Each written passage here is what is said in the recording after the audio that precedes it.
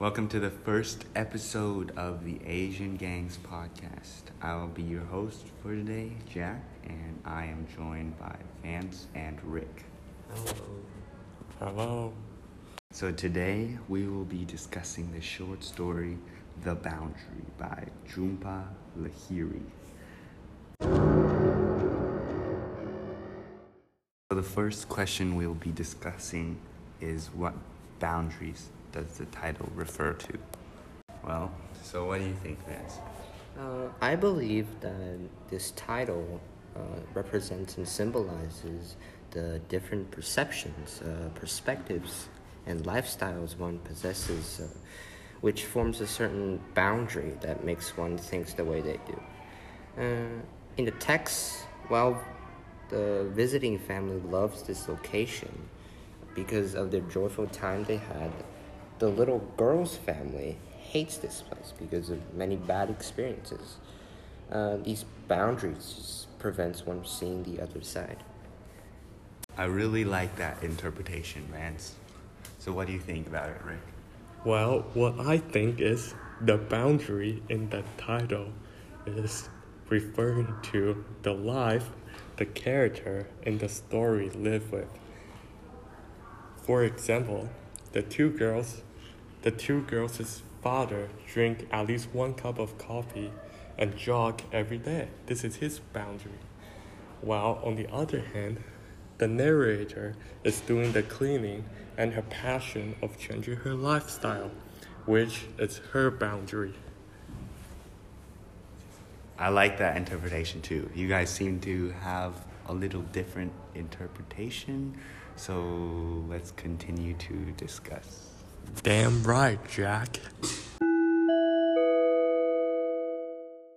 So we're gonna head into an ad break. This segment is sponsored by the Shenyuan Dancing Group, and here is a word from our sponsors. What does it take to be a Shenyuan dancer? It takes a mind of steel and limbs of rubber. It takes pushing to the body to the limits, to only know that our limit is in our minds. It takes repeating the same move over and over and over again. It takes facing your deepest fears to conquer them.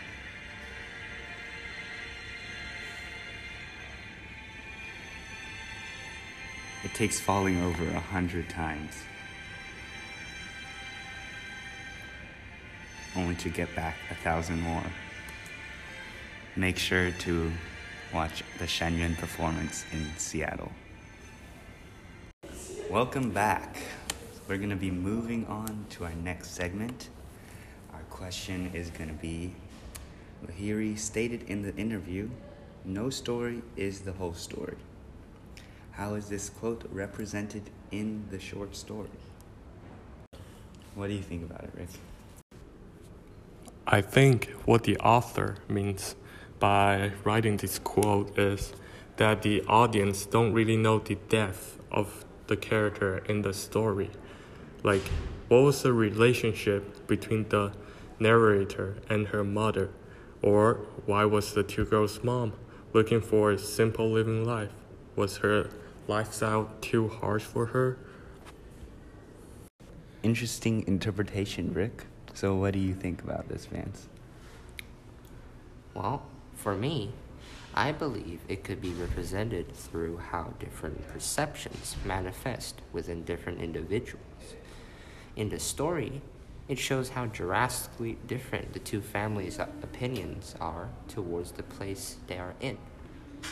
This which implies how every story, if seen from a completely opposite perspective, can completely change the story.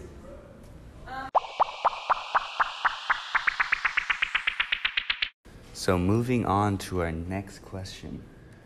What do you think is the message of the story, and why do you think she wrote it?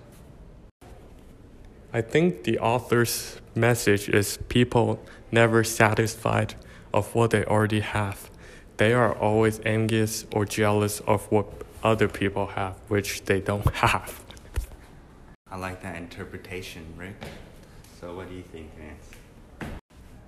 Well, in my opinion, I believe the theme, or rather the author's message, would be how perspectives and perceptions differ from one another based upon their experience within life and how their lives are shaped by them.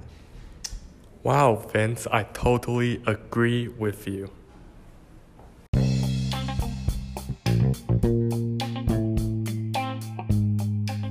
This ad is brought to you by 12th Century Disney.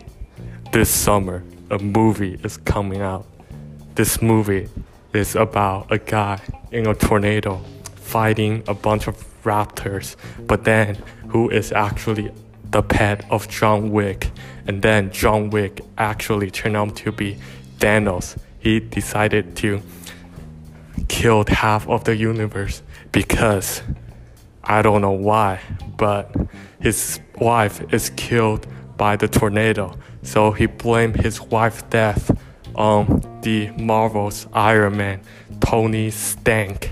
And then Tony Stark used the Infinity Stone to revive Stan Lee. And then Stan Lee created a new comic book called Superman, which then Superman comes back to life and then killed John Wick.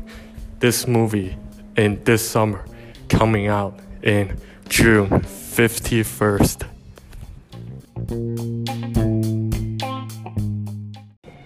According to all known laws of aviation, there is no way a bee should be able to fly. Its wings are too small to get its fat little body off the ground. The bee, of course, flies anyway, because bees don't care what humans think is impossible. What we want to do in this weekly segment is read some reviews of the Bee Movie from some expert critics. Barry clearly inspired me, and the movie touched me on another level. Please respect this wondrous masterpiece. It clearly deserves it. All around amazing film. One of the best, right up there with Citizen Kane. Hi, so this is another review from the professional critic, Sandpaper Kid. You like jazz, you like jazz, you like jazz, you like jazz, you like jazz. Review is by Dino Pepper.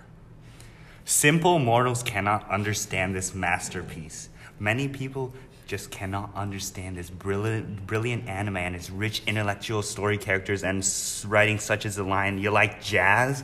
This symbolizes the main. So that's it for our weekly segment, the Bee Movie. Wait, what? I thought you guys were talking about the Cheerios commercial.